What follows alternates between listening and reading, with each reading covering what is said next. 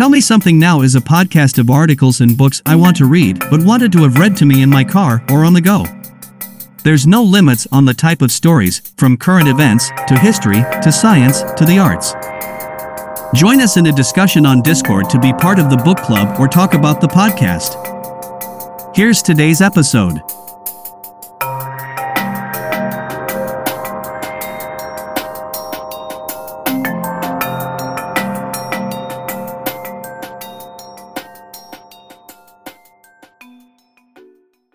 The Ugly Story of How Corporate America Convinced Us to Spend So Much on Water. By Emily Stewart, Vox. We're being packaged and sold a bottle, can, box of lies on water. Emily Stewart covers business and economics for Vox and writes the newsletter The Big Squeeze, examining the ways ordinary people are being squeezed under capitalism. Before joining Vox, she worked for The Street. Every now and again I catch an ad for Miracle Spring Water, which promises to cure everything from laryngitis to debt. It's fairly obviously a scam seeking to separate people from their hard-earned money. Then again, the same goes for the plastic water bottles people buy at the convenience store every day, or the box of water or can of water that promises to be more environmentally friendly but ISN especially. If you live in the United States, chances are that the water coming from your faucet is perfectly fine to drink, though there are, of course, some exceptions. The same goes for the glass that's sitting in your kitchen cabinet to drink it from. So why have we spent decades buying it packaged up? Some of us try to be more climate and budget-friendly by using a metal tumbler, but if you're anything like me, you probably have more of them than you need. I'm not even sure how I've managed to accumulate so many of them. They seem to be on trend in corporate swag. And what about that filter you might have on your faucet? Do you know what it's even filtering for, or whether that's in your water? And when was the last time you changed the filter anyway? We've gotten here, step by step, down a dangerous road of converting a public resource into a private commodity, said Peter Gleick, a scientist and expert on global water and climate and co-founder of the Pacific Institute, a research institution focused on water. Water utilities don't have advertising budgets, private companies do. For years, we have fallen into a trap of paying to consume a natural resource that's generally widely available for very cheap or free.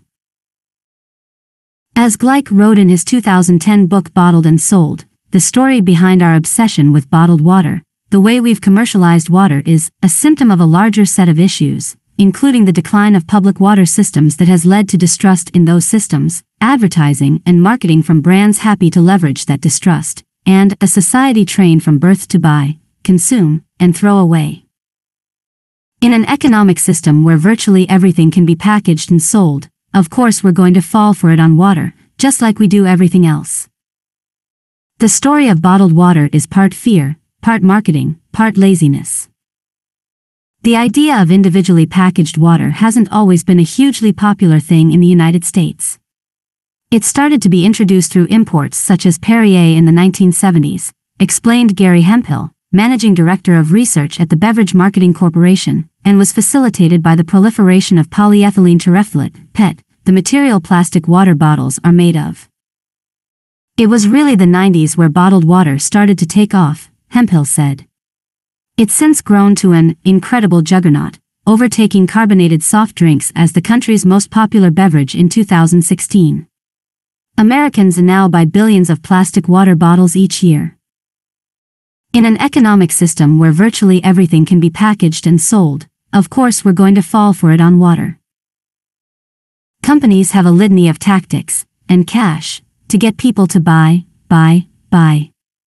They position bottled water as a healthier alternative to sodas, which it is, and to tap water, which it often is not. They try to entice people with sleek imagery and promises of purity, positioning the packaging as sporty or sexy or extra healthy or whatever the brand's shtick is. People view it as the ultimate health beverage, Hemphill said. That's how you wind up with Jennifer Aniston shilling water that's smart because it's made that way, and Dua Lipa telling you to drink true, as though either of those phrases means anything. Aniston is no longer partnered with Smart Water, which has gone on to advertise with celebrities such as Gal Gadot, Zendaya, and, inexplicably, Pete Davidson. The money to be made off of monetized water is also how you get boxed water that, if we're being honest here, often tastes weird, or whatever in the world a $700 million startup called Liquid Death is doing with water in a can.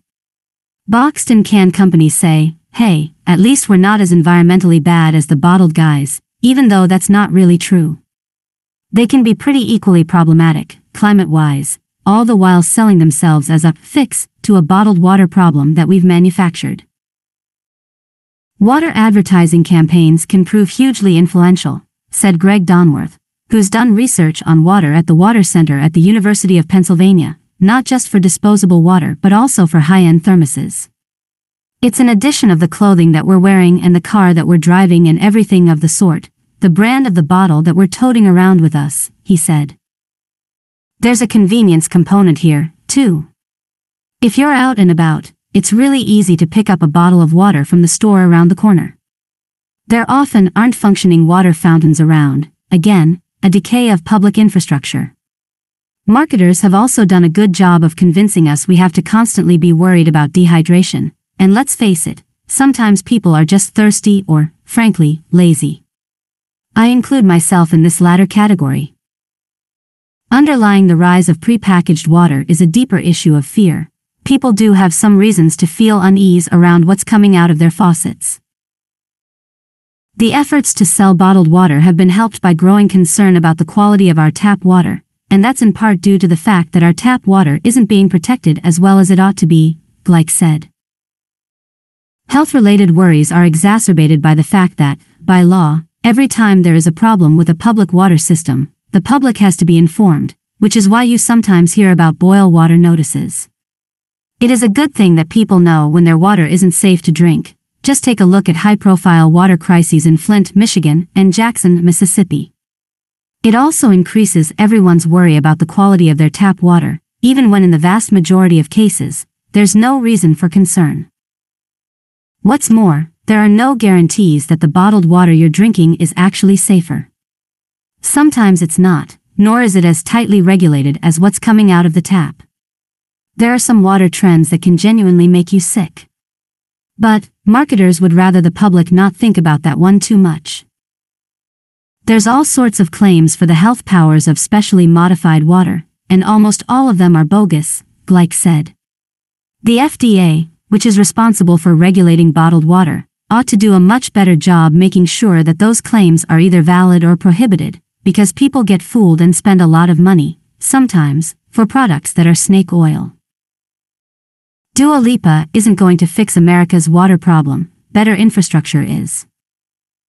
The idea that the water coming out of your faucet might be dangerous isn't just one the beverage industry takes advantage of, water filter companies do it, too. This isn't to say that water filters are never a good idea, but they're one more item consumers could stand to think about for a beat before buying. For the vast majority of water, filters either aren't needed because the things they filter out aren't present in our water or they don't filter out what we do need to filter out of our water, Gleick said. He acknowledged that people do prefer to filter for taste, a personal choice, and that people in rural areas depending on wells or out of a municipal water system may want to filter, too. Still, before people buy a filter, they should know what that filter is for and whether it's actually working on their water. There are kits and services that let you test your water, sometimes even for free, which is a good idea before buying a filter. Otherwise you're wasting your money, Gleick said. It's also worth noting that water filters have to be replaced, and when people don't, they can become a source of contamination.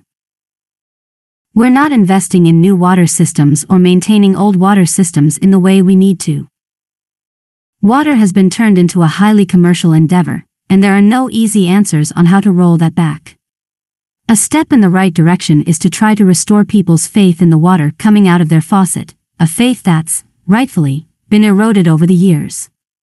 The first approach that needs to be taken is making it so people know that their water is safe to drink. That's the first behavioral bias that we have to get across, Donworth said. That means water utilities and state and local officials need to get the message out better. It also entails spending on infrastructure.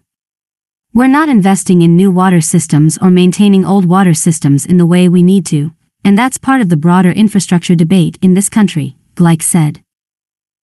Grabbing a water at the corner store isn't the end of the world, but if you can avoid it, you should. The purchases of bottled water should be few and far between. And really, your tap water is probably fine. The next time you drink it, think about if it would be better in a can or if you were told it was distilled, or if you knew Rachel Green from Friends liked it.